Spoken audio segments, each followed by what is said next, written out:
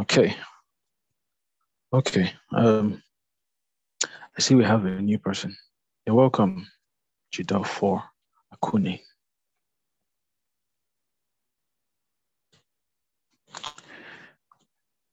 You're welcome. Okay.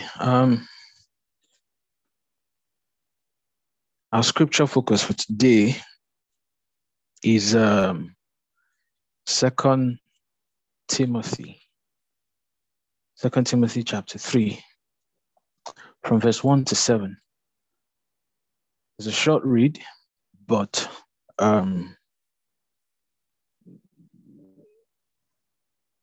there's a lot, but I'll try my best not to for it to be too long, because we still need to pray.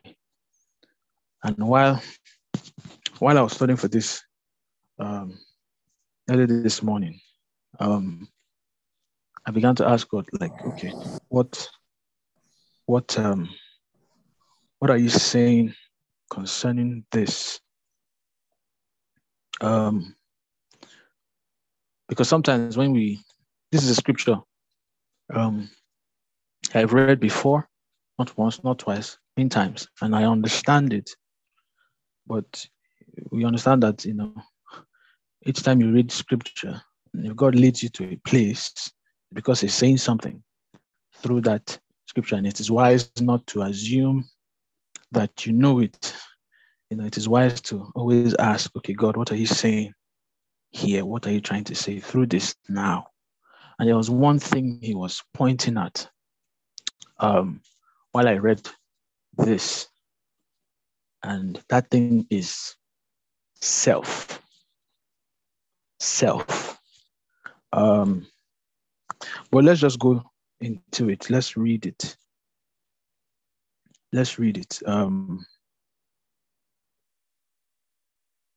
2 Timothy chapter 3 from verse 1 to 7. Today I will use the King James Version and also the New King James. So I'll move between the two. So it says, "This know also, that in the last days perilous times shall come. For many shall be lovers of their own selves, covetous, boasters, proud, blasphemers, disobedient to parents, unthankful, unholy, without natural affection, truce breakers, false accusers, incontinent, fierce, despisers of those that are good, traitors, heady, high-minded, lovers of pleasure more than lovers of God." Verse 5, "Having a form of godliness, but denying the power thereof. From such turn away. For of these sort are they which creep into houses and lead captive silly women, laden with sins, led away with divers lusts." And the last verse, "Ever learning and never able to come to the knowledge of the truth." May the Lord bless the reading of His word. Amen. So let me quickly also just go through it in the New King James so that we also have that perspective. It says, "But know this, that in the last days perilous times will come, for men will be lovers of themselves, lovers of money." Take note, in the other translation we read, the second thing that was mentioned was covetous. Here it says lovers of money. We'll talk about that. "Boasters, proud, blasphemers, disobedient to parents, unthankful, unholy, unloving, unforgiving, slanderers, without self-control, brutal, despisers of good, traitors, headstrong, haughty, lovers of pleasure rather than lovers of God, having a form of godliness but denying its power. And from such people turn away. For of this sort are those who creep into households and make captives of gullible women, loaded down with sins, led away by various lusts, always learning and never able to come to the knowledge of of the truth. So, like I said earlier, I wanted to know the heart. I know what the scripture is saying is kind of, let's say, self-explanatory. But again, wanted to get the heart and the mind of God, speaking on self-preservation. Because you notice that the first thing that was mentioned here, of course, it says perilous times shall come, which is dangerous times, difficult times, times that things will be difficult. It will be a time where people might not be able to bear the times, and we're in those times already. Then it now says, for men, that is, people shall be lovers of themselves. So one thing you ask yourself is, why did this start with this one? Why did this start with lovers of themselves? The other one says lovers of their own selves. So that was where he put the pin. He pinned it and said, this is what I'm hammering at, self. And then I began to write, self-preservation. And you realize that it is self, that thing, lovers of themselves, that leads to the other things mentioned in this passage. If you really think about it, every other thing mentioned there is propelled by self. It means people will become self-focused. People will elevate self over God.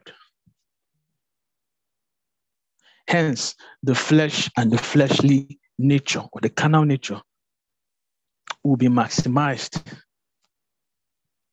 And just as the vehicle to God is the spirit, the vehicle to self is the flesh. Do we get that? Do we agree? Or do we get that?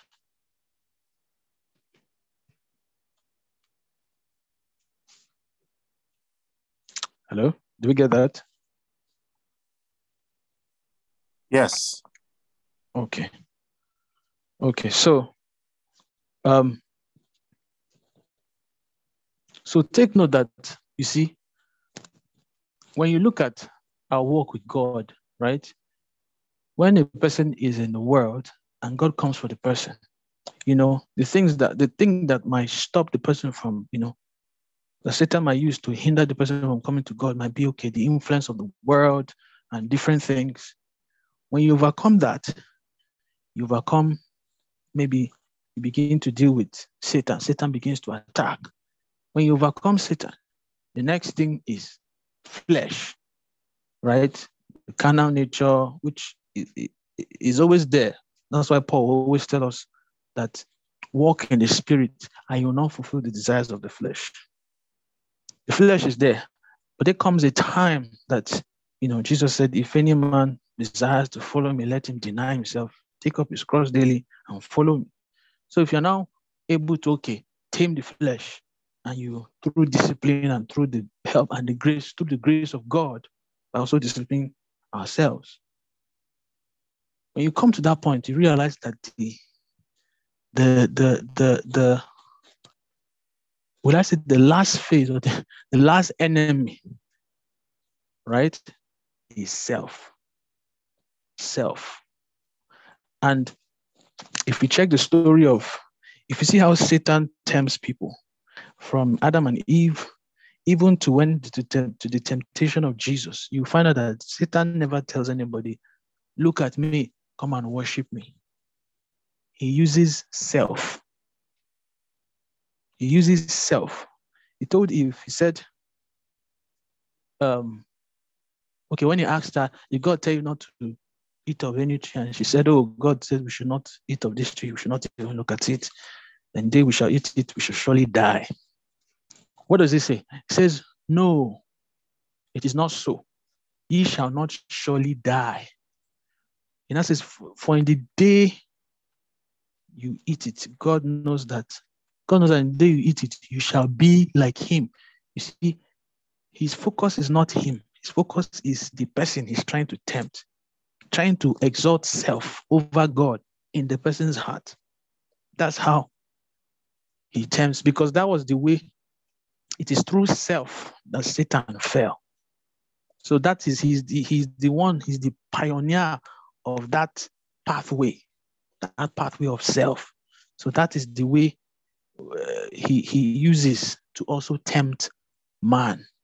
So he tells her, they shall eat it, shall be like God, knowing good and evil.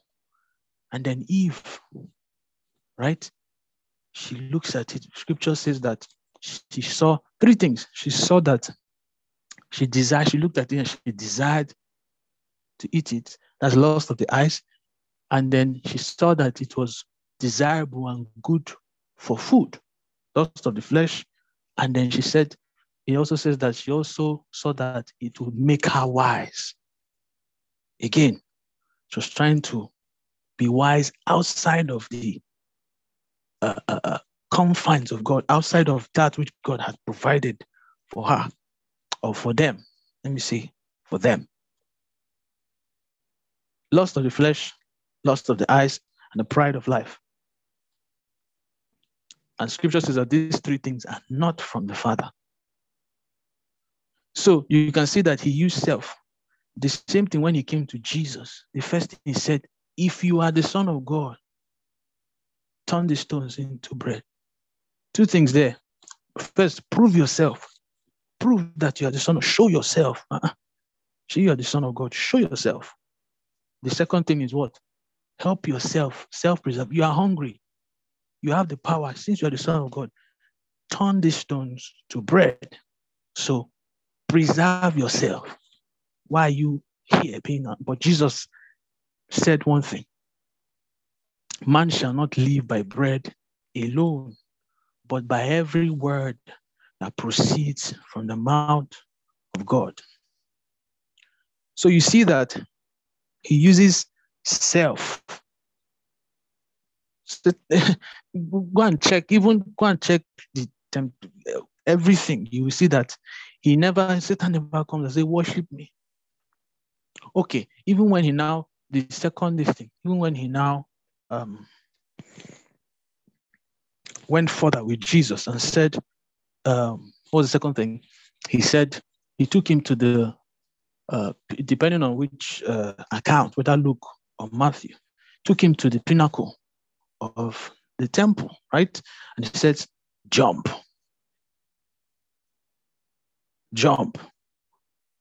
Show yourself again that, says, isn't it written that the angels will take charge of you? They shall bear you up, lest you dash your foot against the stone. If you do this thing, it's like if you do this thing, people believe that you're the Son of God.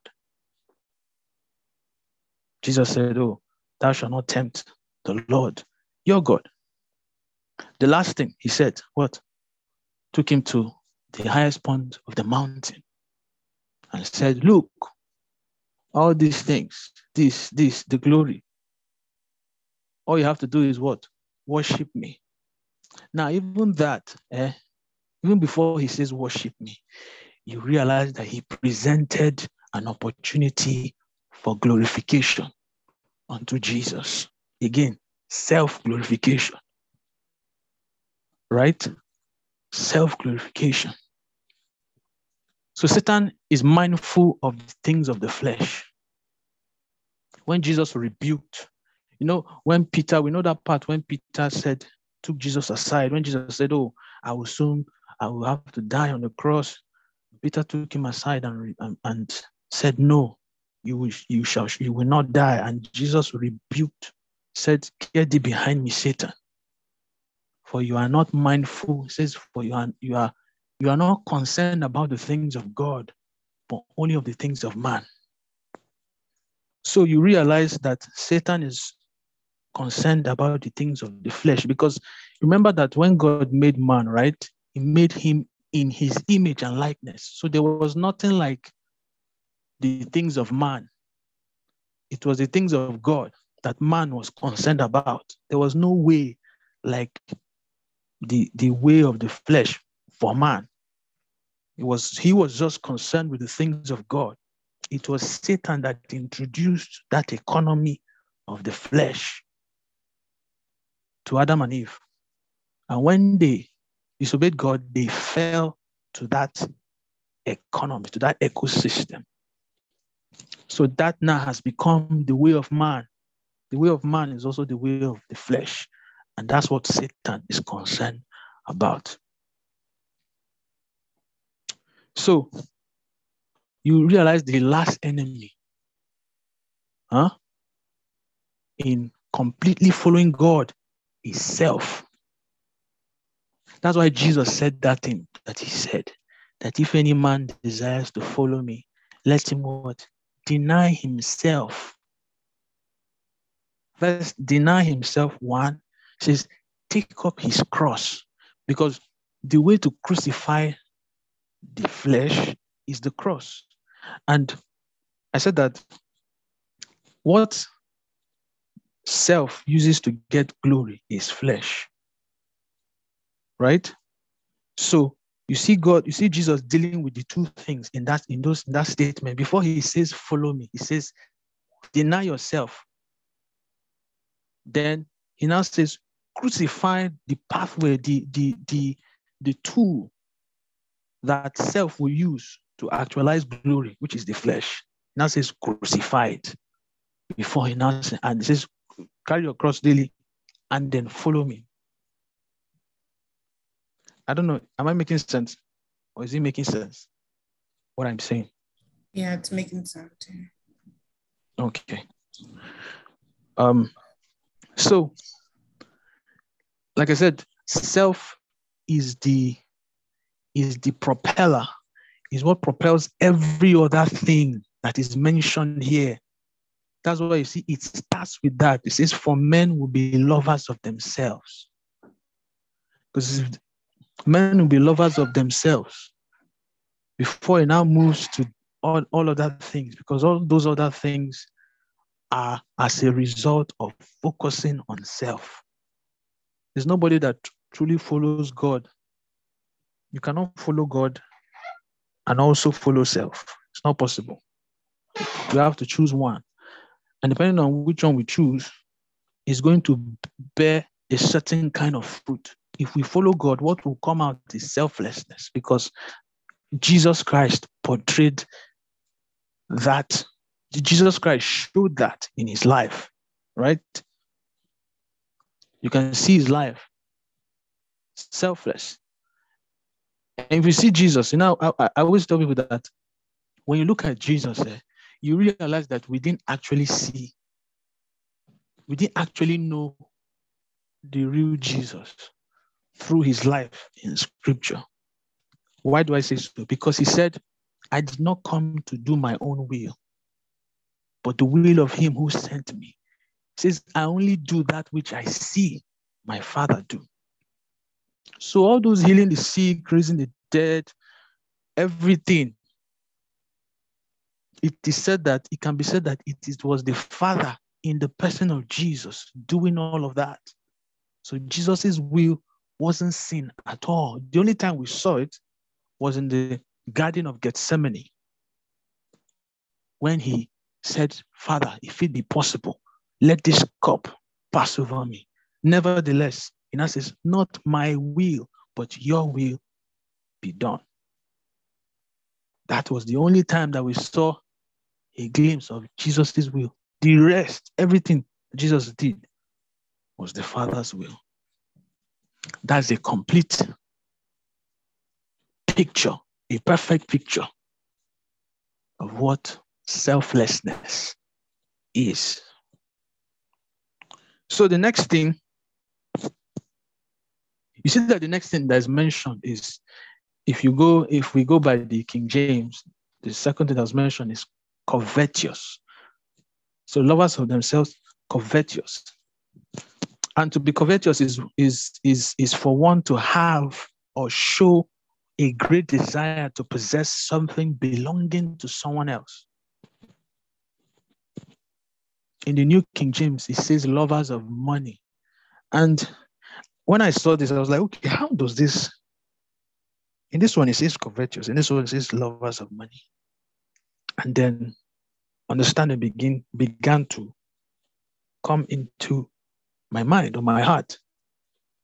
It says, which I understood that this money, if we go by the New King James, where it says lovers of money, you realize that this money that these people, that men or people will become lovers of, right? It's not the money that they have.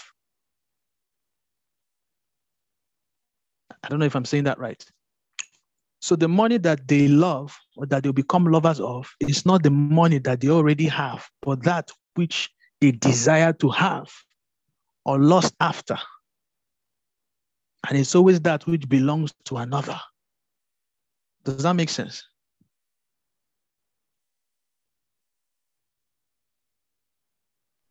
Does that make sense?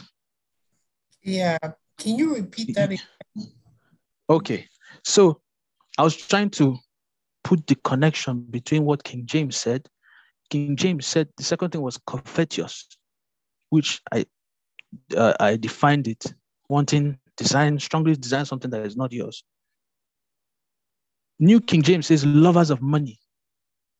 I believe that New King James only took a portion of covetousness because you can covet, someone's property, you can covet someone's wife or someone's husband, you can covet, possession, you can covet money.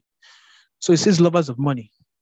And I said, you realize that this money that scripture is talking about, the New King James version is talking about, this money that men or people will become lovers of is not the money that they themselves already have, but it is that which they do not have.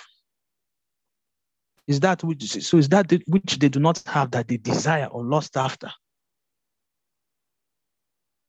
Right? It's always the money that is not yet in their hands. It's the money that belongs to another. So, for example, someone sees,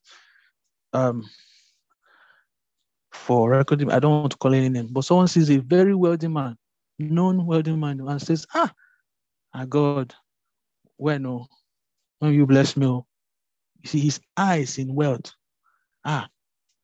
His eyes in that wealth. He's designed to have money. And then because of that, he begins to say, God, why is my life like this? And begins to complain. It's because of these things. It's because of these things that people go into ritualism or different things, fraud, because of the love of money. Even scripture says that the love of money is what? Is the root of all evil. The love of it. So, is that clear? Oh, yeah, that was clear. Thanks. Okay, you're welcome. So, that part, I think it's in 1 Timothy chapter 6:10, where it says, for the love of money is the root of all kinds of evil, for which, and see what it does. If you read that scripture, it says, for which some have strayed from the faith in their greediness. Do you see that it's telling us, that scripture is telling us the cause of their love for money. It says it's greediness, it's greed. And when someone has greed, it's because they are not satisfied with the one they have. They always want more. They always want more. And it says, because of this, it says, some have strayed from the faith in their greediness and pierced themselves through with many sorrows. So when you look at what covetous again, and you look at whenever somebody operates in covetousness, meaning that they are not satisfied with what they have, or would I say what God has given them, or the pathway God has set for them, so they seek more outside of the economy of God's grace and provision. And that is, they seek what belongs to another. So, and you know, this is why for a believer, right? Above every other thing, above everything is the will of God and the counsel of God and the leading of the Holy Spirit, which ultimately he reveals the will of God. So let me cap it with the will of God. For the believer, the most important thing is the will of God, because somebody might not really have at a particular point in their life. It's not that they're not, you understand, it's not that they're being lazy, right? It's not that they're actually doing their best, as you know. But at that point in time, God might not release wealth, because at that point in time, it's not wealth they need. Maybe at that point in time of their life, it is pruning, it is training, it is growing in him. It is setting those foundations that is needed, because money has its own spirit. All these things have their own. It is good when it is God that it gives you. That's why it says God that maketh rich. It's God that gives the power to make wealth. It's God that maketh rich, that addeth no sorrow, right? Meaning, outside of God, people can make wealth, and many people have shown us that you actually do not need God to make money. You don't need God to make money. There are principles that you follow, and you get money. People get money or get wealth from different, means. But for the believer, you see, with God, it is not just result. It's not just the goal. God is also concerned. In fact, he's more concerned in how you get result. It's not just result. Also, how you get result. Because for his own, he doesn't give his own something that might end up making them perish, or something that is greater than what they can handle. For example, if you give 20 million to a 10-year-old, that's not a blessing, that's a curse. You are killing that child, because at that age, he doesn't have the capacity to handle 20 million. What's he doing with 20 million? He doesn't have the capacity to handle such. And these things is not just, you see, this principle is not just in money. It's in different things. It's in knowledge, it's in wisdom, it's in anything that you can amass. Because you can amass wealth, you can amass knowledge, you can amass wisdom, you can amass, you understand, a certain knowledge. Right? That's why if you now go back to the beginning, the tree, there were two trees that were in the middle of the garden. One was the tree of life, and the other one was the tree of the knowledge of good and evil. Now, I believe that the tree of the knowledge of good and evil in itself was not evil, but the instruction was, do not eat from this tree. So it was not even the fruit itself that caused the fall. It was man disobeying God. Right? The power is not in. So if God says, don't do this thing, I might think that it is because of, is that thing that okay, God says, don't do this thing. If you do this thing, you fall. Now, the consequence of falling is not always in that thing. Many times, not always in that thing that God says you should not do. It's in breaking, is in going against his instruction. Because we all know that the word of God is life. Remember, Jesus said, man shall not live by bread alone, but by every word that proceeds from the mouth of God. I don't know, am I making sense? Do you understand what I'm saying? Yeah, I understand. Okay. So, understanding that the word of God is also life, because Jesus, by that statement, also told us, man shall not live. That is, man shall not continue in life by bread alone, because bread represents the food that you need for your physical body, because we are both physical beings and spiritual beings. So you need the food for this body, for the flesh. But then there's another part of us, which is the real us, not this body. That part, he says that we need the proceeding word of God, the word that proceeds out of the mouth of God. So,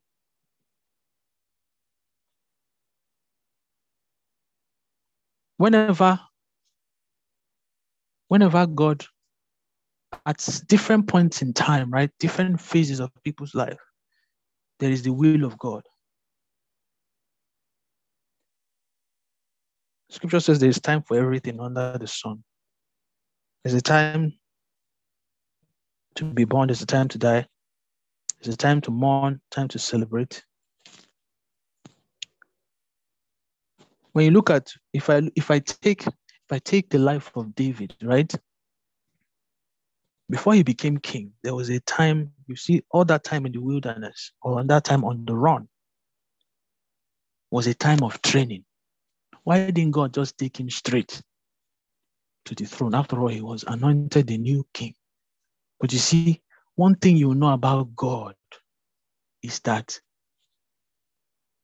when he chooses a person, his own, he will always take them through process, because through that process is what he equips them with what they need to carry what he wants them to carry.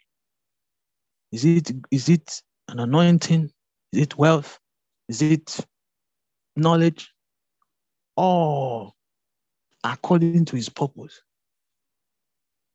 Because remember, the first man did not go through process.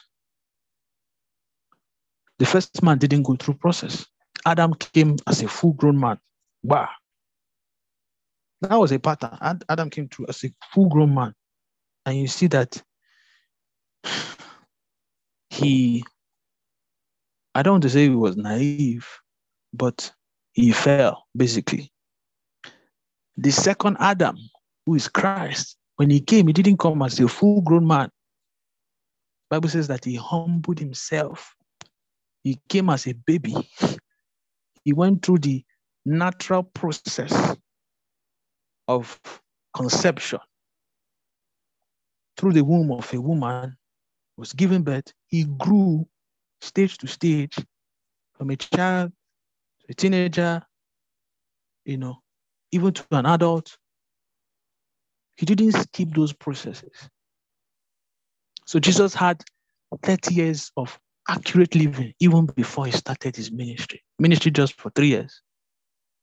So the second Adam, who is Christ, went through that process. I'm just saying all this to hammer on the fact, or the buttress of my point about, for God, when he chooses a person, his own, he takes them through processes. Because for different phases of their lives, they will need different things. There's a phase, maybe it's not, what the person needs is not money. What the person needs is training, is to learn how to be humble, is to learn how to be patient, is to learn how to love. In another phase of their lives, what they need is sometimes is to go through hardship, because it's in hardship, or it's in some things that a wisdom is given. And then they come to the phase, maybe by the time it comes to the phase where God wants to give them that which they need, you find out that he has, for the lack of a better word, he has cooked them. They've been cooked. So when he drops that which, right? When he drops that which he wants to give them, they are able to carry, they have the capacity to carry it. But let me go back to what we're talking about. So,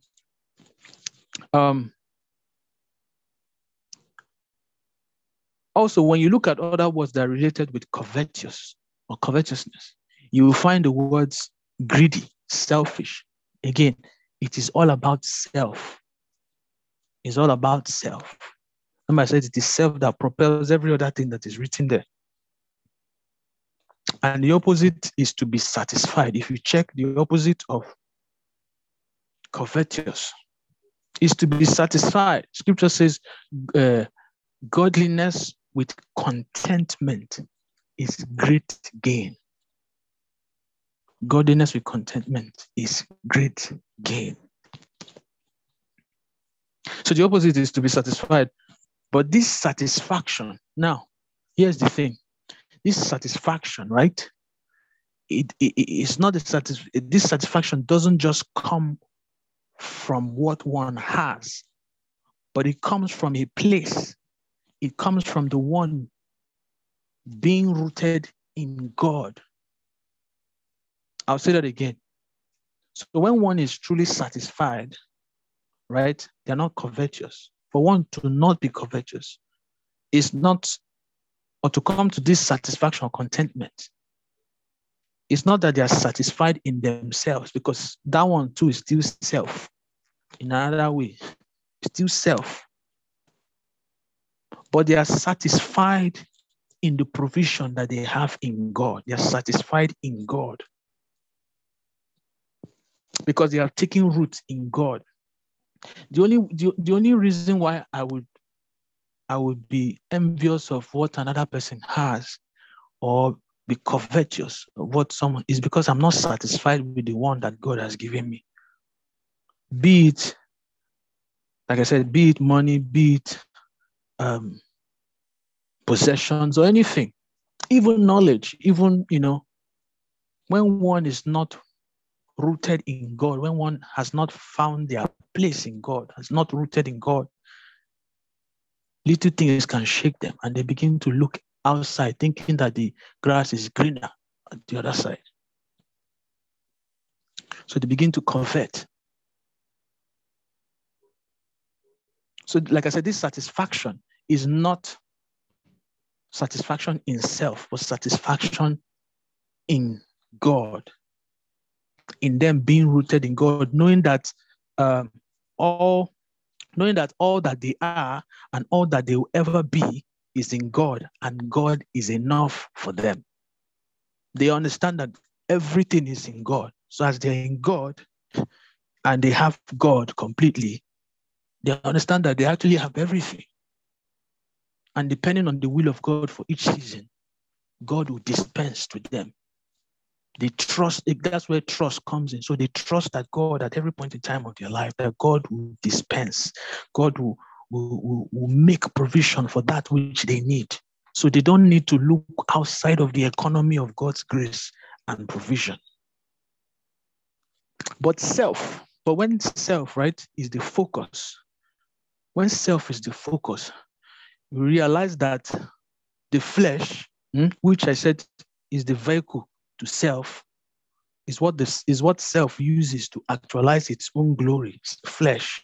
Realize that flesh is never truly satisfied. It always wants more. Its lust is unquenchable and keeps increasing as it is being fed. And when it doesn't have, it begins to lust and desire that which is not its own. And even it is prepared to get that which it wants by any means necessary, especially means outside of the confines of the leading of the Holy Spirit.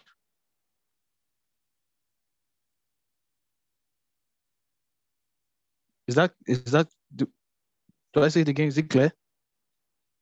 What I just said?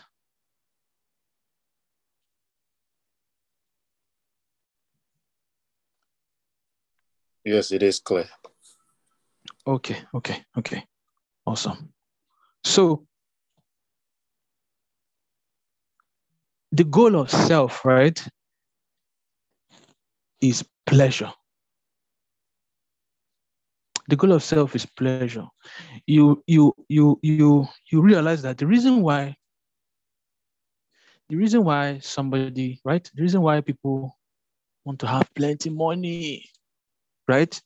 If you check, the reason why maybe people want to have plenty money is because they want to satisfy their pleasures. Because money is not a consumer good, right? It's a capital good. We use it to get other things. It's a means to get other things. So the more of it you have, is assumed the more of it you have, the more things you can get. So it's actually used to fulfill a desire. So the goal of self is pleasure. But this pleasure is not the pleasure of God, but the pleasure of self. And we know that the end, scripture says that the end of flesh is corruption and death. It says if you sow into the flesh, you reap corruption and death. But if you sow into the spirit, you reap life and peace. So the end of flesh is corruption and death. Death here means separation from light, separation from life, separation from love, and separation from God. Which all of these that I've mentioned, they are all in God. Light, life, and love. That's what true death is, because that's the death that happened. Ultimately, to lead to, destruction of, like dying physically. But that's not the real death. If not, when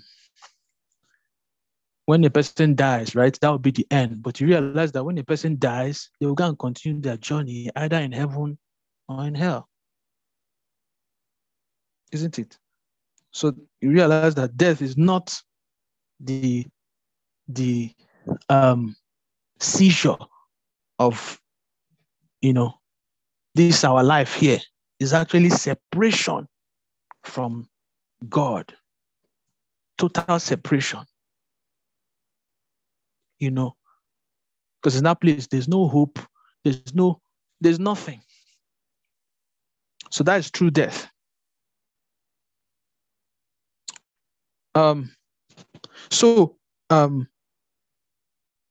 I said, the goal of self is pleasure, and this pleasure is pleasure of self, and like I said, self is flesh, and the end of flesh is corruption and death. Now I want to read this. I want to read to also show you these things that I'm saying. I want to read James chapter 4. Quickly read James chapter 4 from verse 1 to 5. I'll try and, because we still need to pray, so I'll try and round up in the next 25 minutes. God helping me. James chapter 4 from verse 1 to 5.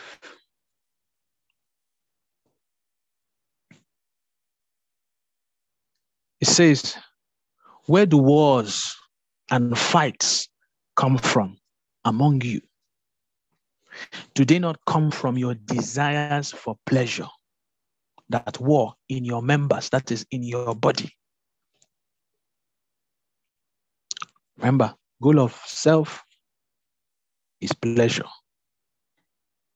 Ultimately, self-glorification or self-exaltation, but it's still is that self-exaltation or self-glorification brings pleasure to self. So the goal is pleasure. So do they not come from your desires for pleasure that war in your members? Verse 2 says, you lust and do not have. You murder and covet and cannot obtain. You fight and war, yet you do not have because you do not ask. You ask and do not receive because you ask amiss that you may spend it on your pleasures.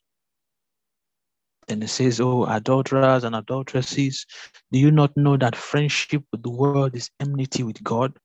Whoever therefore wants to be a friend of the world makes himself an enemy of God.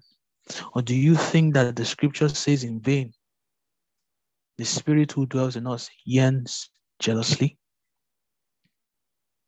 So the reason why every scripture is to also buttress my point of what it says. You see that in verse 4 of that passage where it says, Oh, adulteresses, do you not know that friendship with the world is enmity with God?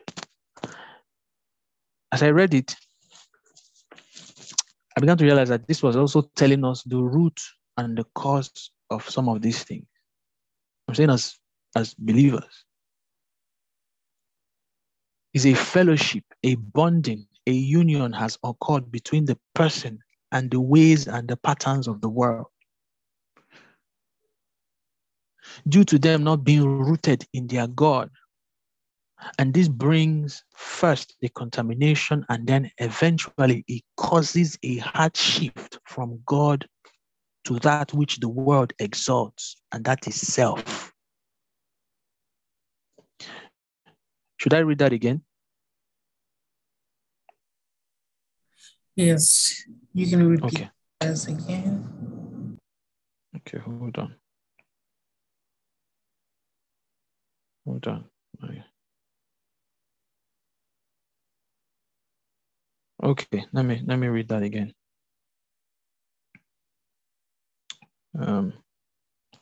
So I said when I read verse 4, where it says, don't you know that friendship with the world is enmity with God? I realized that I began to think about it. Okay, I realized that it's also telling us the root cause, right, of why a person will become a lover, why people become lovers of themselves. Because again, we are in this world and we're in a fallen world, and there's something that this world exalts. But let me repeat what I said. Verse 4 tells us the root cause of this. That is a fellowship or a bonding or a union that has occurred between the person and the ways and patterns of this world. And that happens, that is due to them not being rooted in their God.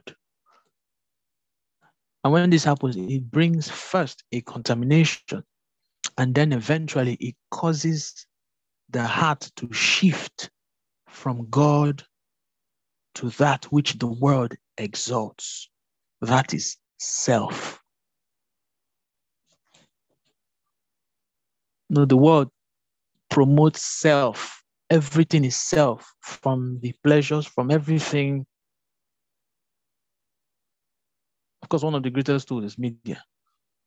Say, oh, even everything, the way the world love is self, the way the world talks about educates on different issues, you find out that when you look at the root of it, it is self. Self is behind it.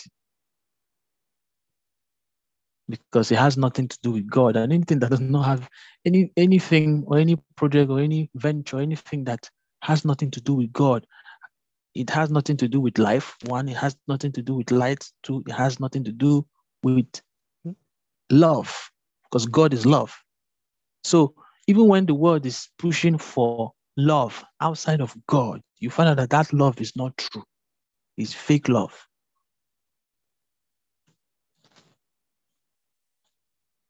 Because the world's definition of love is not God's definition of love. And God's definition of love is true love, because love comes from somebody, or love is a person. Right? So, and when this shift occurs, right, and is focused on what the world exalts, which is self. So when perilous times come, remember, perilous times is difficult times. Things become difficult, right? So instead of these times to push these people further, to push people or men further into the arms of the Most High, into the arms of God, because of that shift, what kicks in? Self-preservation kicks in. Self-preservation is activated, and the flesh is used to actualize self-preservation.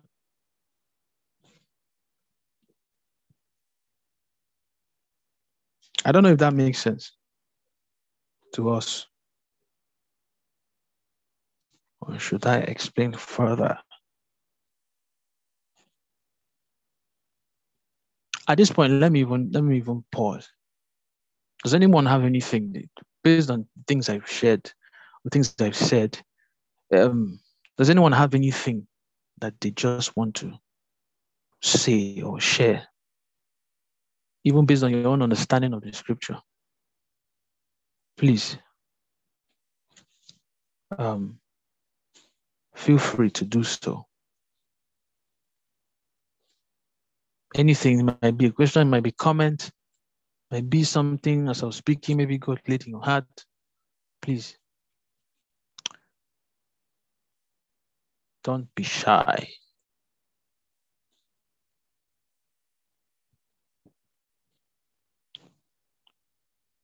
You guys have anything?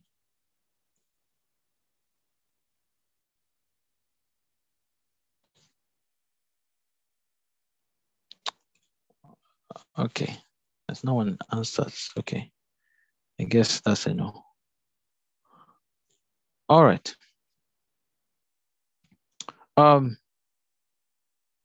So the next thing, right, that it says is boasters. I want you to see the projection, right? The next thing is boasters. You know, when people walk in the spirit and there is an increase or surplus in the spirit, they make their boast in the Lord because he's their confidence, and pleasing and exalting him is their goal. But when we operate in the flesh, when people operate in the flesh and there is surplus or increase, what you find is that they make their boast in themselves, in their achievements, what they have done, right?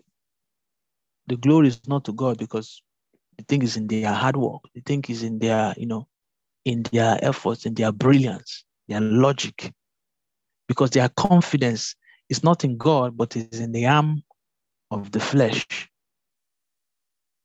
And like I said, their goal is self-pleasure and self-exaltation. And, surplus or any increase puffs up. Scripture says that knowledge, this is using knowledge as an example, knowledge puffs up. When you meet people who are very brilliant in the world, one thing you will notice is that there's this arrogance, there's this, I don't know how to, do you guys agree? Yes. Yes. I recently even have the same, I don't know, sorry to stop you. No, please go on. I was talking to this very, very smart professor like a couple of days ago. Is this is very good in maths, like where I live here. I was just trying to talk to him, asking him what does he think about Christianity, because I just didn't want to start talking about Jesus and all things like that. So, and then it's just started saying, no, he doesn't believe Jesus about that. He used to go to church when he was a kid, but he really doesn't believe in it anymore. He doesn't believe, how can you tell me Jesus is the Son of God, this and that? He just thinks it's a myth. And I'm like, okay, I didn't just want to argue too much with him, because there's no way you want to argue with people like that. That it will just bring you to foolishness.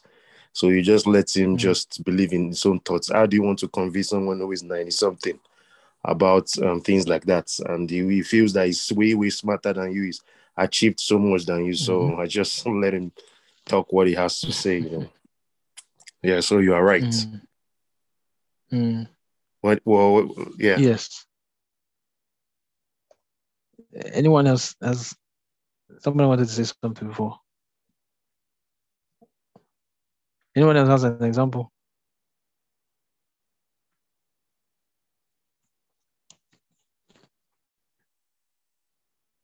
You meet people like that, they make their boast in themselves, in their achievements, and what they know, what they have, right?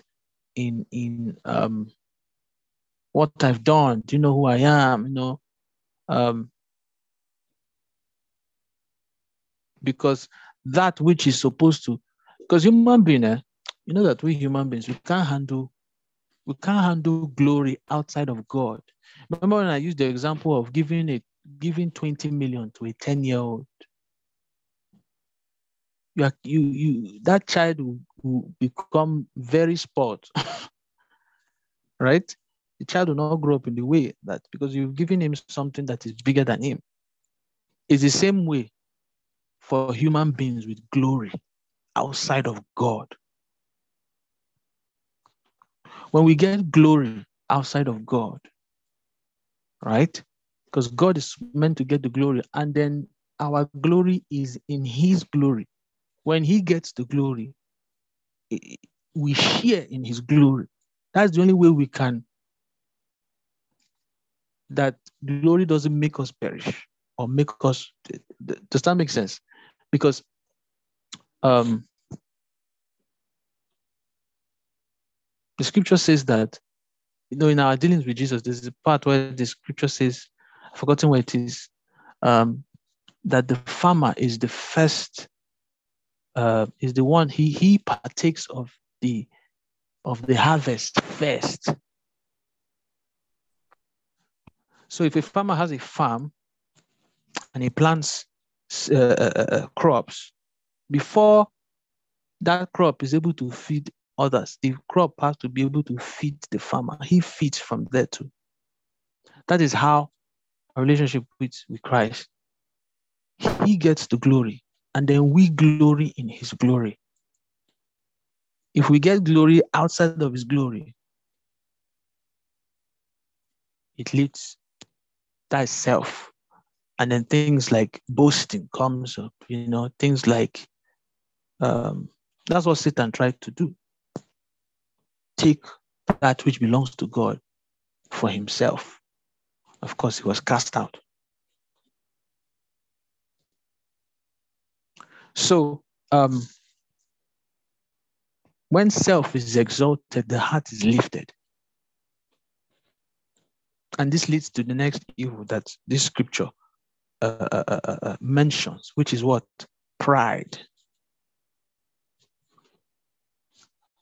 Boasting is a close cousin to pride.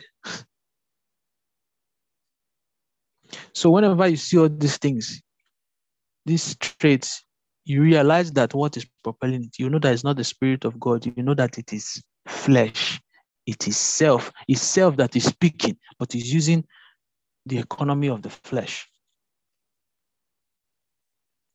So, lovers of money, boasters, proud. They know the proud. Again, those people that speak anyhow, right? Those people that speak anyhow about God are blaspheme and speak, blasphemous things. Where do you think it comes from? It's from the pride of their own understanding, isn't it? Like when atheists speak anyhow, blaspheme about God, because they are proud. Does that make sense? Do we agree? Yeah, that makes sense. I agree. Because one of the nature of God, which Christ showed, was humility. The Bible says that he humbled himself. Even though he was equal with God, he did not count it robbery to be equal with God. But he humbled himself to the point of death, even to the death of the cross. So that's Philippians 2. That is Jesus, who is one with God, one with the Father, who is also God. But he did not, again, because the nature of God is not, pride is not the nature of God. So, of course, wherever you see pride, you will see many of these things. Then it begins to go to different things: disobedient to parents, unthankful, unholy. The only reason, again, the reason why somebody will be unthankful is because to God, is because also they are full of themselves. They're full of themselves. The glory that is supposed to be ascribed to God, they feel, I beg, it's not. Like, that's why you see some people in the world, they are angry. They get angry when, maybe something good happens and maybe believers say, oh, thank God. The thing probably annoys many people.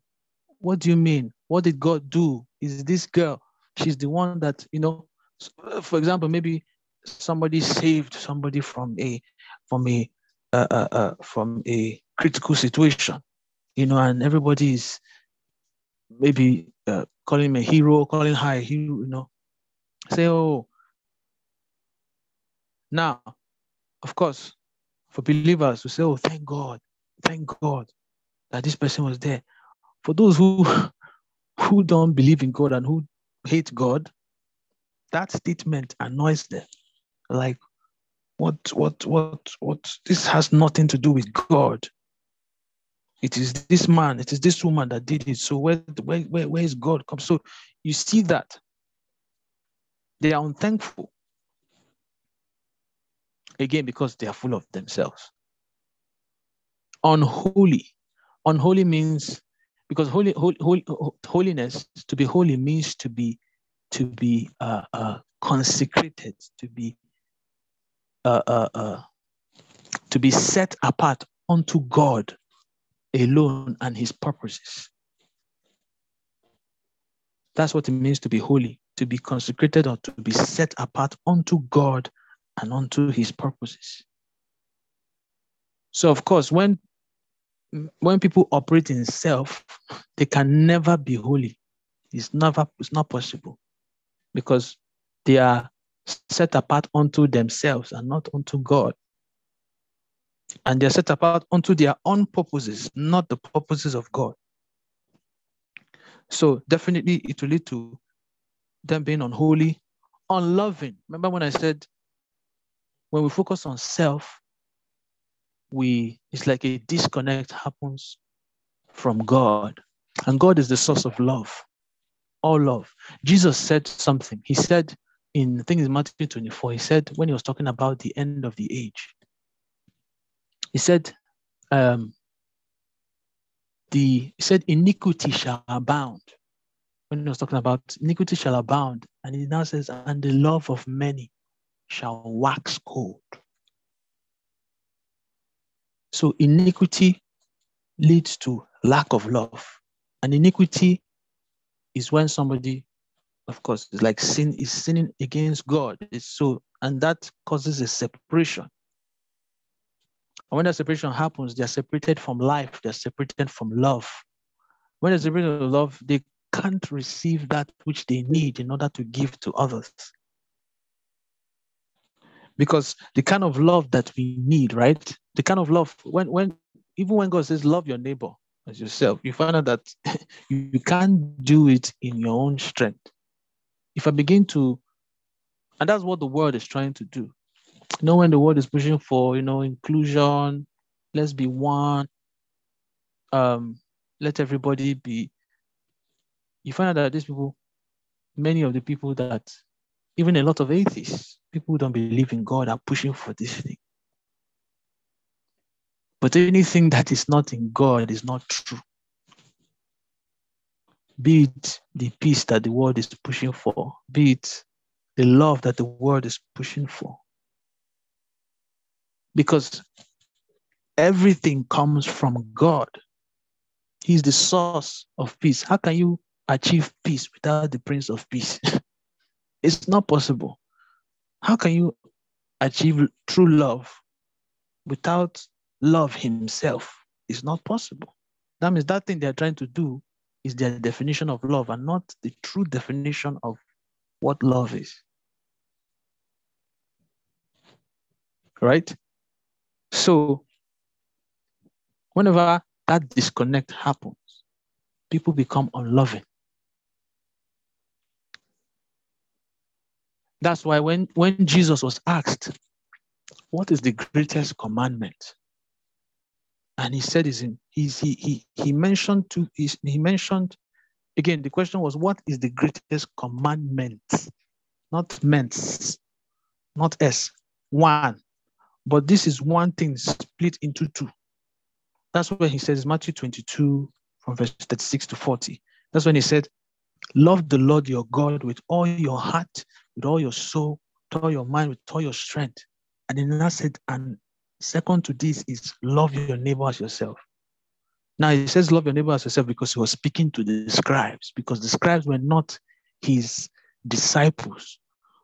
Because he said the same thing to his own disciples in John 15, but he didn't say, love your neighbor as yourself. He says, love one another just as I have loved you. It makes sense to say, love one another just as I have loved you to his disciples, because they were his disciples and they would have experienced the love of Christ because they were disciples. But he couldn't say to the scribes, love your neighbor as I have loved you, because they were not his disciples. But he said the same thing, but in a different cover. So the only way that he could say it to the scribes, for them to understand what he's saying, right? Because he knew that the scribes were all about themselves, Pharisees, scribes, right? He now said, love your neighbor as yourself. That means to the degree which you love yourself, that is how you should love your neighbor. Many people have misunderstood that scripture to say, love yourself first before you love others. No, the emphasis there was others. Jesus was just saying to the degree to which you're meant to love others. It says, love your neighbor the same way, just as you love yourself. So it was the same thing when he said to his disciples, right? Because those ones were, again, they were concerned about themselves. So in order for them for Jesus to make them understand what he's saying, or what he was trying to say, he met them where they were, used their own focus, self, and said the same way you're focused on self, if you focus on others like that, you will fulfill the law of Christ, which is love. So does that make sense before I move on? Yes. Okay. So, and again, begin to move on, unforgiving, again. It's the same thing with love. It's only through the grace of God that we're able to truly, truly forgive, because we understand that as God forgave us and we have received forgiveness, we are also meant to dispense it to others. But when people, again, focused on self, that is very difficult. It's impossible. Slanderers without self-control. Self-control is a fruit of the Spirit. Again, when a person is disconnected from the Spirit, when the person does not operate in the Spirit, they cannot bear the fruit of self-control. So they lack self-control, in different areas. Brutal, despisers of good, traitors, headstrong. Now I think I wrote something about this. Headstrong.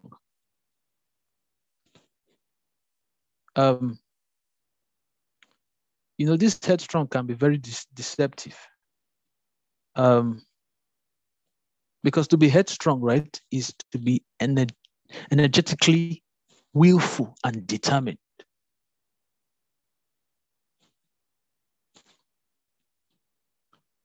Right? Determination is good, though. Do you understand? Determination is good. But, I've said this before, that the way you judge a situation, the way you judge a thing, right? You judge a thing by its root and its fruit, by its motivation and its goal at both ends. Where is it coming from and where is it going to? By its foundation and its destination. That's how you judge a thing. Because Jesus said, by their fruit you shall know them. So you look at a palm tree and a coconut tree, they look very much alike.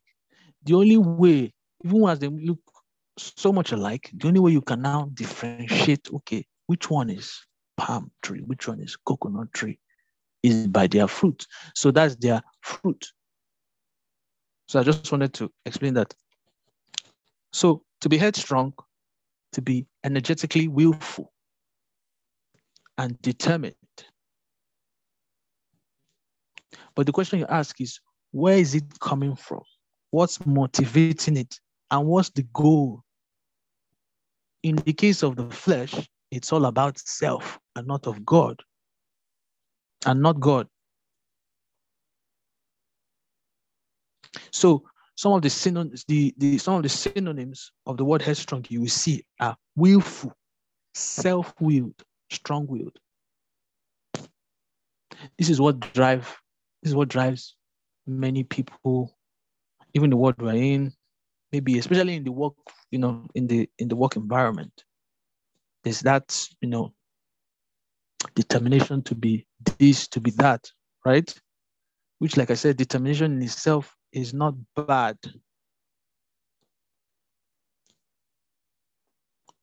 Do you understand? Determination itself is not bad. It's what is fueling it, what is propelling it. What is propelling it? And what's the goal? Now, I say these things to the believer. To the one who is not a believer, what I'm saying does not make sense. Because their focus is not God, their focus is self. So that's about headstrong, of course, haughty, related to pride, lifted heart.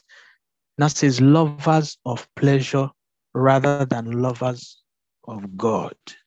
Do you see what I said? The end of self, right, is what? Pleasure. Isn't it? And you see that with this is what he used to end everything that was mentioned. He starts with they were lovers of themselves, and he ends with what? Lovers of pleasure rather than lovers of God.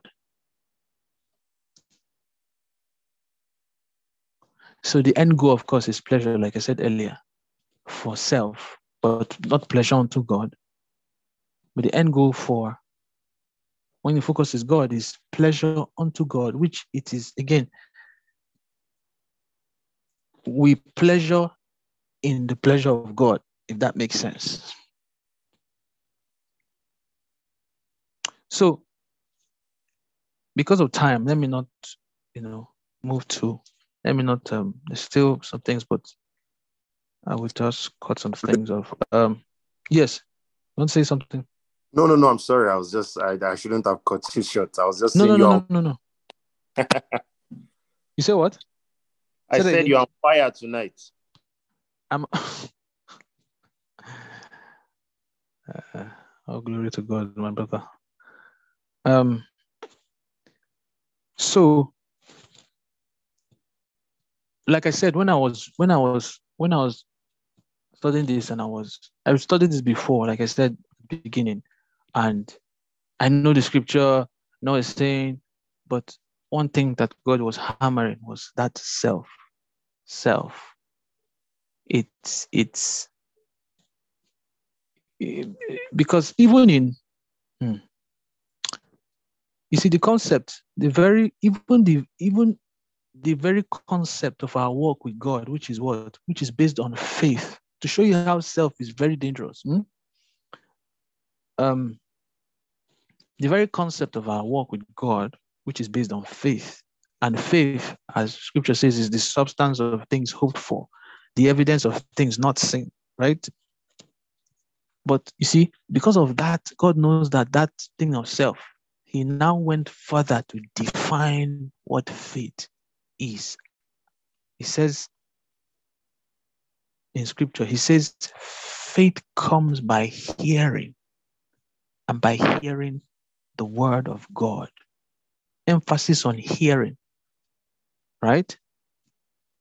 Meaning the voice of God. Remember, Jesus said, man shall not continue in life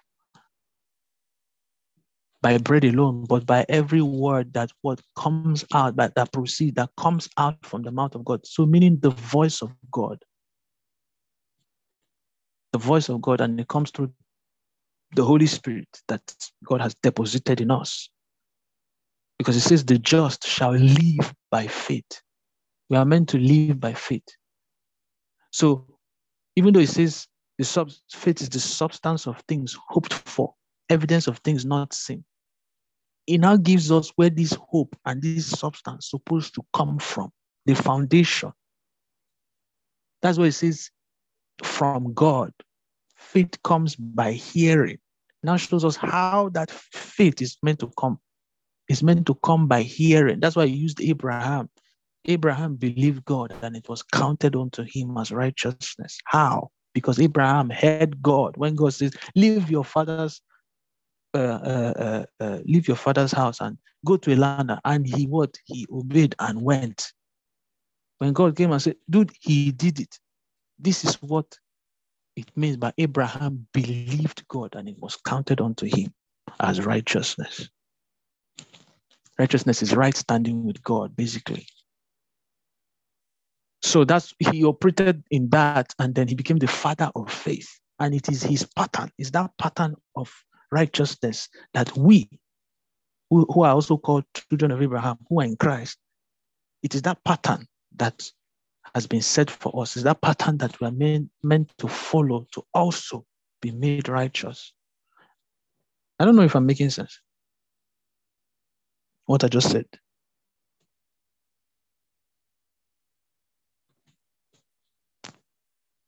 I say these things because we've been told before that just imagine something and believe it and believe it and believe it. Don't waver in it. Pray on it and you'll get it. Let me ask a question before I continue. Is that faith? Please, let's answer. And please, I wouldn't. If anyone has any a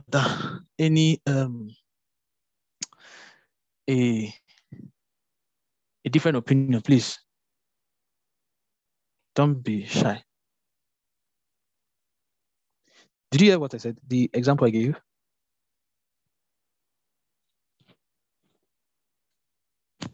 Hello? You repeat. So I said, the reason why I said what I said before was that it has been told to us, right? That if you desire something, don't waver, believe it, focus on it, pray on it, and one day you get it if you don't waver. Now I want to ask, is that faith?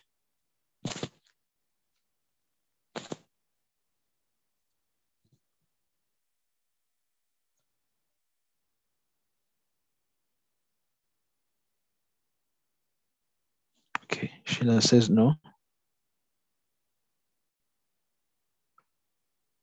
Yosa says no. Does every other person agree?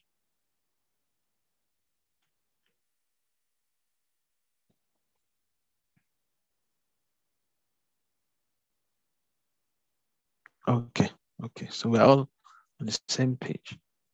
So according to scripture, that's not faith, right? Because it is possible for somebody to will something.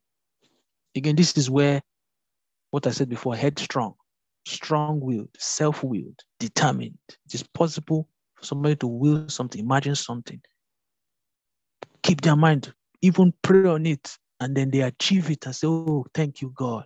Thank you. You always come through for your own. And think that is faith, right? But the question is, where did it come from? Who was truly exalted or who was truly glorified? And that's why I said, because of how dangerous self is, God also went further, apart from the definition that he said faith is the substance of things. Because that's imagining something and, determining to get it, and you get it eventually, right? Is also the substance of things hoped for. You hope for something. Even though you've not seen it, you didn't waver, and you were determined till you got it. That is also substance of things hoped for, evidence of things not seen. But then God goes further somewhere else in scripture and tells us how faith comes. Faith comes by hearing the word of God. Also give us different examples in Hebrews 11. of, how to, so that it will show us this is what faith, this is the real definition of faith. So to show you how dangerous that self is, God had to, help us with that in scripture. Because self might also try to claim faith, which, it's doing for many people who, believe that is faith. Outside, again, you see that thing is outside of God. So, but let me just move to the cure. When I was studying it, I think it was like a warning, for the times that we're in. Because when it says perilous times, right? Dangerous times, difficult times. And, difficult times, is that, we know that Nigerian, will I say adage or proverb that says, na situation, I make crayfish bend. Right? We know that. Yeah. Even though I don't know who came up with that. I don't know. But situations can make a person bend, can make a person, somebody who is to stand up for, they can bend and choose a compromising way because of, because of situation. So I believe he's also saying, giving that scripture to be as a guide, as a warning, that in these times, men shall become these. And if you look at the root, it's because when you read further into, when you now read verse 7, it says, always learning, but never able to come to the knowledge of the truth. So they never come to actually take root in God. And to take root in God is to go further, to mature. So there's a responsibility for believers to not remain in salvation's gate, but to go further, to mature, to grow in Christ. Because as the time goes further, the faith that brought you in, right, is not enough to keep you to the end. That's why I said the just shall live by faith, meaning that we shall continue day by day. If I tell somebody that you shall live by jollof rice, if I say that, what does it mean? Does it mean that you eat jollof rice once today and never eat jollof rice again? No. It means that you need to be eating jollof rice every single day, every day, every day. That's how you live, right? We live physically by breathing. We need to breathe in. The day we say, okay, I don't want to breathe it again, that's the day that you understand. Of course, we already know what will happen. The person will suffocate, and it's the same way, But let me just go to the cure. So the cure, I wrote the cure. I'll speed this up. The cure, let me read a scripture. Is the same James chapter 4. We'll soon round up. The same James chapter 4 from verse 6. From verse 6 to 10, James chapter 4, from verse 6 to 10, it says, but he, that's God, he gives more grace. Therefore, he says, God resists the proud, but gives grace to the humble. So remember, I said the nature of God, humility is in the nature of God. Pride, being proud, is the nature of self. So in order to make that switch, first of all, we have to what? Humble ourselves. Humble ourselves. It says when we humble ourselves, and that says verse 7, therefore submit to God. The next thing is to yield to God. How? Through the leading of the Holy Spirit. When we yield to the Spirit of God within us, it's through the Spirit of God that we have access to God. So we yield to God. We submit to God in hearts, in mind. It is by this that we are able to resist the devil. That says, resist the devil and he will flee from you. Draw near to God and he will draw near to you. Cleanse your hearts and Cleanse your hands, you sinners, and purify your hearts, you double-minded. Lament and mourn and weep. Let your laughter be turned to mourning and your joy to gloom. Humble yourselves in the sight of the Lord, and he will lift you up. So the cure is first humility. Humility in all rounds. So in heart, and then going back to the first scripture I mentioned about what Jesus said, he who desires to follow me, let him deny himself, take up his cross daily. So the only way to put down the flesh is through the cross. And the different ways that, so it can be through fastings, it can be through, just having that heart, depending on God, trusting in God, and also allowing ourselves to be led by the Holy Spirit at every point in time. Of course, all these things cannot be done in our own strength, in our own power. So that's why you see in verse 6, it says, he gives more grace. He gives grace. Remember when we talked about, the word of God, and then we said that we have, a high priest that also sympathizes with our weaknesses. So he says, come boldly to the throne of grace, that we may obtain mercy and find grace for in times of need. But we have a responsibility to continue to move further in God, to press into God, to increase in God, to mature in God and become sons. That is the way we will be rooted, so that when perilous times come, nothing can shake us away from God. Nothing can shift the heart away from God and to self. That will be the only difference between people whose goal is God and whose goal is self. So, yes. That is it for this from me before we start. But before we start, does anybody have anything they want to say?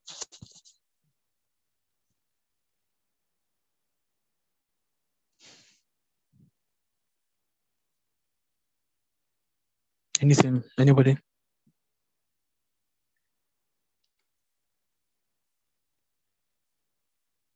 Comment, question, contribution, anything, please. Please. Proceed.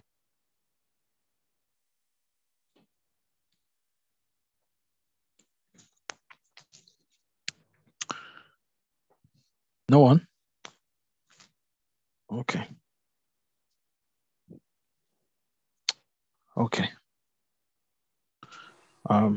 Okay, so I have a question, really. Okay. How are we able to tell that we are walking in self? Self, okay.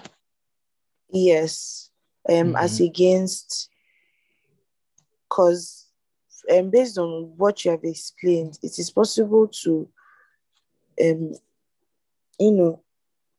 ourself think we are righteous, but as a matter of fact, we are working in our own understanding. So how are we able to tell that we are working in self and not according to the patterns of God? Okay. Yes, very, very good question. So what comes to mind? When I said humility, it's because that one too is a whole. There are more things because of time. So there's a part where the Bible says that the heart of man is desperately wicked, right? Who can know it? But it now says, well, God, so God, I think he says, probes it to know what is in it and gives according to each man. And then when you have that understanding, you understand, you said, how can we know? How can we know? How can you, the only way you can see in darkness is to shine the light, right? is to shine the light. And one practical way, let me just go straight to practical way that one practical way that scripture also says in when David prayed a prayer, I said in Psalm 139, I think verse 23 and 24, if I'm not mistaken. One practical way is presenting our hearts, yielding our hearts to God always. Right? So before we make, it can be, it can be a daily thing. First of all, have a koinonia relationship with God, intimate relationship with God. Right? Because it's in that closure, it's in that fellowship that we have with God that God reveals many things. Sometimes, there are sometimes that I've thought, I was okay. And then when I'm in the presence of God, when I'm in the secret place, when I'm communing with God, and I yield my heart, and I say, Lord, search my heart. If there be anything, he begins to shine his light. Right? That's one way. There's this thing there. He begins to bring maybe that thing we did, right? That was done in the flesh. Even though in the person's eyes, they felt they were right. So it begins to highlight those things. Oh, and it becomes, oh God, oh, I'm sorry. Please forgive me for that, right? And then another way, Jesus said, by their fruits you shall know them. Another way too is when you see yourself, right, exhibiting some things, you can, again, it takes humility, it takes great humility and vulnerability before God to spot these things. If somebody is not humble, they will not spot it. So the gateway is, first of all, the humility and true humility is when nobody is seeing you, is the one you have between you and God. Before the humility that people see outside is because you're already practicing it in secret with him. Because we need to understand that our first audience is God before any man. Before any man, the first audience is God. So if one is upright in God, they will definitely be upright in public. So those are practical ways, yielding our hearts to God, allowing him, free way in our hearts, not being afraid or ashamed. You understand? That's why it says, come boldly to the throne of grace that you may obtain mercy. Because mercy is the tool that we need. And then find grace for in times of need. So many times, he's the one that can spot this. Okay, there's this thing. Anger. Oh, pride. The way you did this, right? Also, when we want to do things, right? We go to God.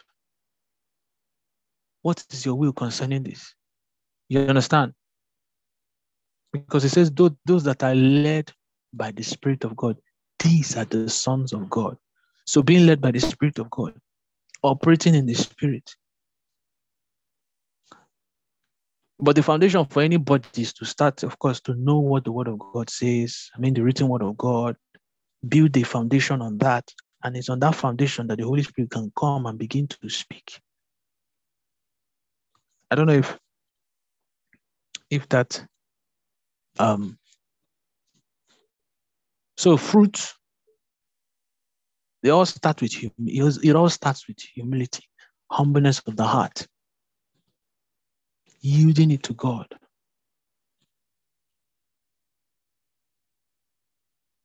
Because if he doesn't show us, we won't know. We cannot know.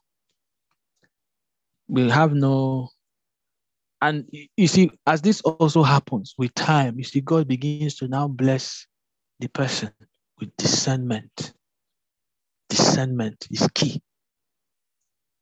Discernment. And discernment comes from when you a consistency in practicing the Word of God. Let me quickly just read a scripture. concerning that discernment is in Hebrews,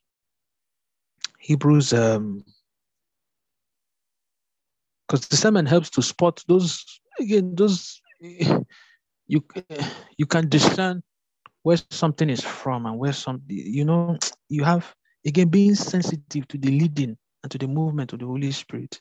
And that comes with intimacy, deep intimacy. A husband and wife can be so close, so intimate, right? Because they're intimate, that there will come a point in time that the wife understands when the husband, does his face wrong somehow, she knows what that means. Or when the wife, moves her eyebrow somehow, does somehow, he knows what it means without she even saying anything. Does that make sense? Now their communication has become incognitive.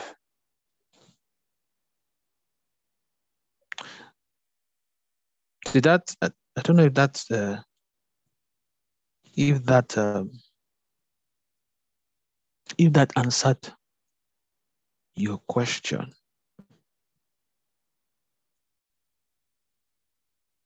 Yes, it did. Thank you. Okay. We thank God. We thank God.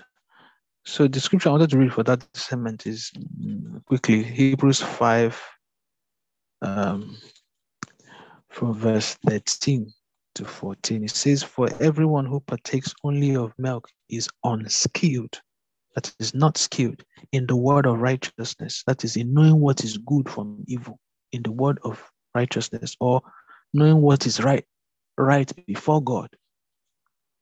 Anyone who partakes only of milk. So this also, what I said about every believer has a responsibility to grow, to press in God, to go deeper, to increase, to mature in God. Because as you mature in God, you also mature in His wisdom. He begins to, you understand, He blesses you with understanding, with wisdom, with knowledge, with all the things that with also discernment. He said, for he is a babe. 14 says, "But solid food belongs to those who are full of age. That is, those who by reason of use, that is, by reason of practice or use, have their senses exercised to discern both good and evil." So by reason of practice of what? The word, practice of that which God tells them to do. So I hope that also helps in that, in the answer to that question. But it's a very key question. It's a key question, and thank you for that question.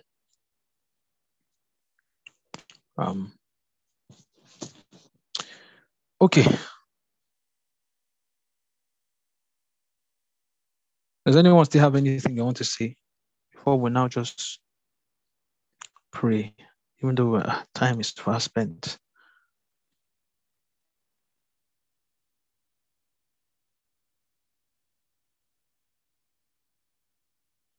Anything?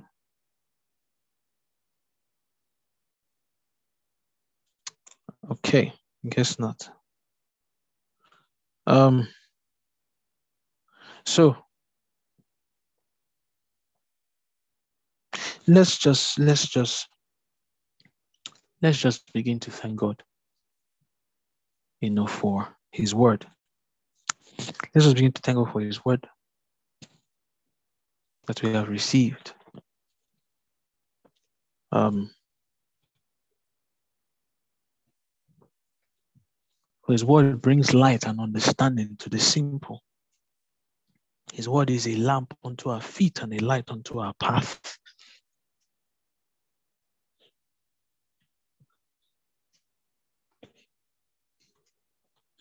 Let's just thank Him for the things that we have received from Him today. A lot has been said. Quite a lot has been said. But that which He wants us to, retain, everything. that He will help us to retain in the name of Jesus. That the light which has shone in our hearts will never go dim, will never be put out in the name of Jesus. Oh, Father, we thank you. We thank you for your word. We thank you for your light. We thank you for understanding, for wisdom, for knowledge. We thank you, God, for your presence.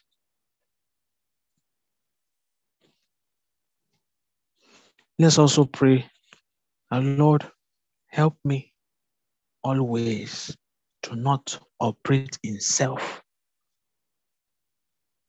but in Christ. Help me not to walk in the Spirit. Help me to walk in the Spirit and not in the flesh.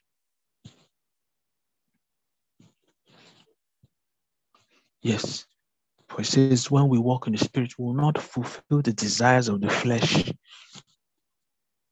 Therefore, we will not even be on the road that leads to self. Yes. Oh God, we ask that you help each person. Help each one, oh God, to walk according to the Spirit and not according to the flesh. In the name of Jesus, we ask for grace. We ask for grace. We ask for grace. In the name of Jesus, yes. We ask for grace not to operate in self. Yes, so that even in perilous times, even in the times that we're in, nothing will make us bend. Nothing, no situation, no circumstance, no disappointment, no heartbreak, nothing at all will make us bend. Help us to take root in you, in the name of Jesus. Help each person to take root in you, oh God, in the name of Jesus. To be deeply rooted, that our trust will be in you. Our hope will be you.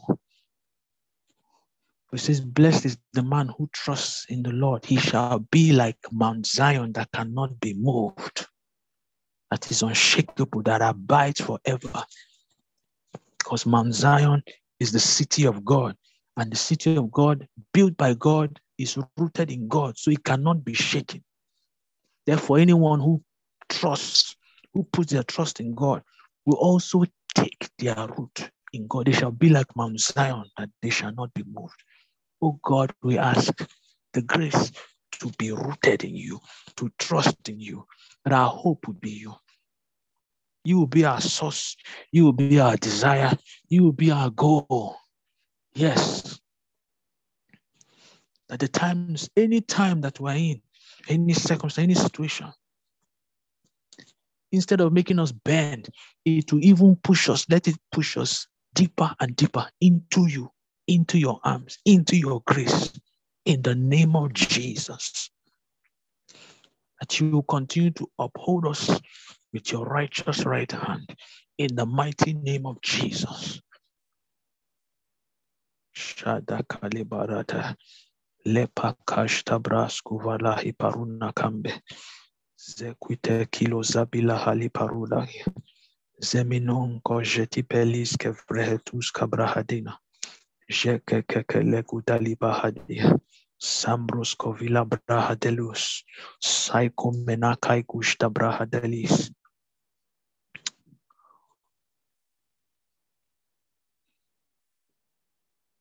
But any plan, any plotting, any attack of the enemy, anything sent forth by the enemy to cause one to operate, to push one to operate in the flesh, that we come against them in the name of Jesus. We come against them in the name of Jesus. Because, the enemy situations can make people operate in the flesh, that the enemy sends doubt, unbelief, and all these things, fear. And these are the things that the enemy uses to manipulate the soul to what? To begin to now look away from God and say, God takes too much time. And then they begin to trust in the flesh. They begin to trust. So whatever plan of the enemy, orchestrated by hell, orchestrated by demons, to cause any of us, cause anyone that concerns us to operate in self, that we come against it with the blood of Jesus. We plead the blood of Jesus against their works. That our minds, our hearts, our souls, they are hidden in Christ. In the name of Jesus, they are secure in Christ. In the name of Jesus.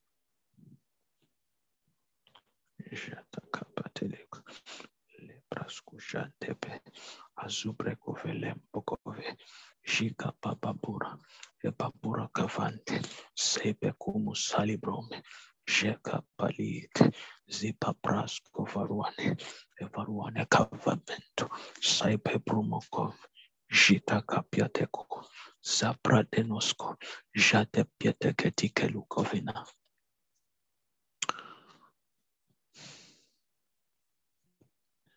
In the name of Jesus, there's one prayer I forgot to pray before all of these. Let me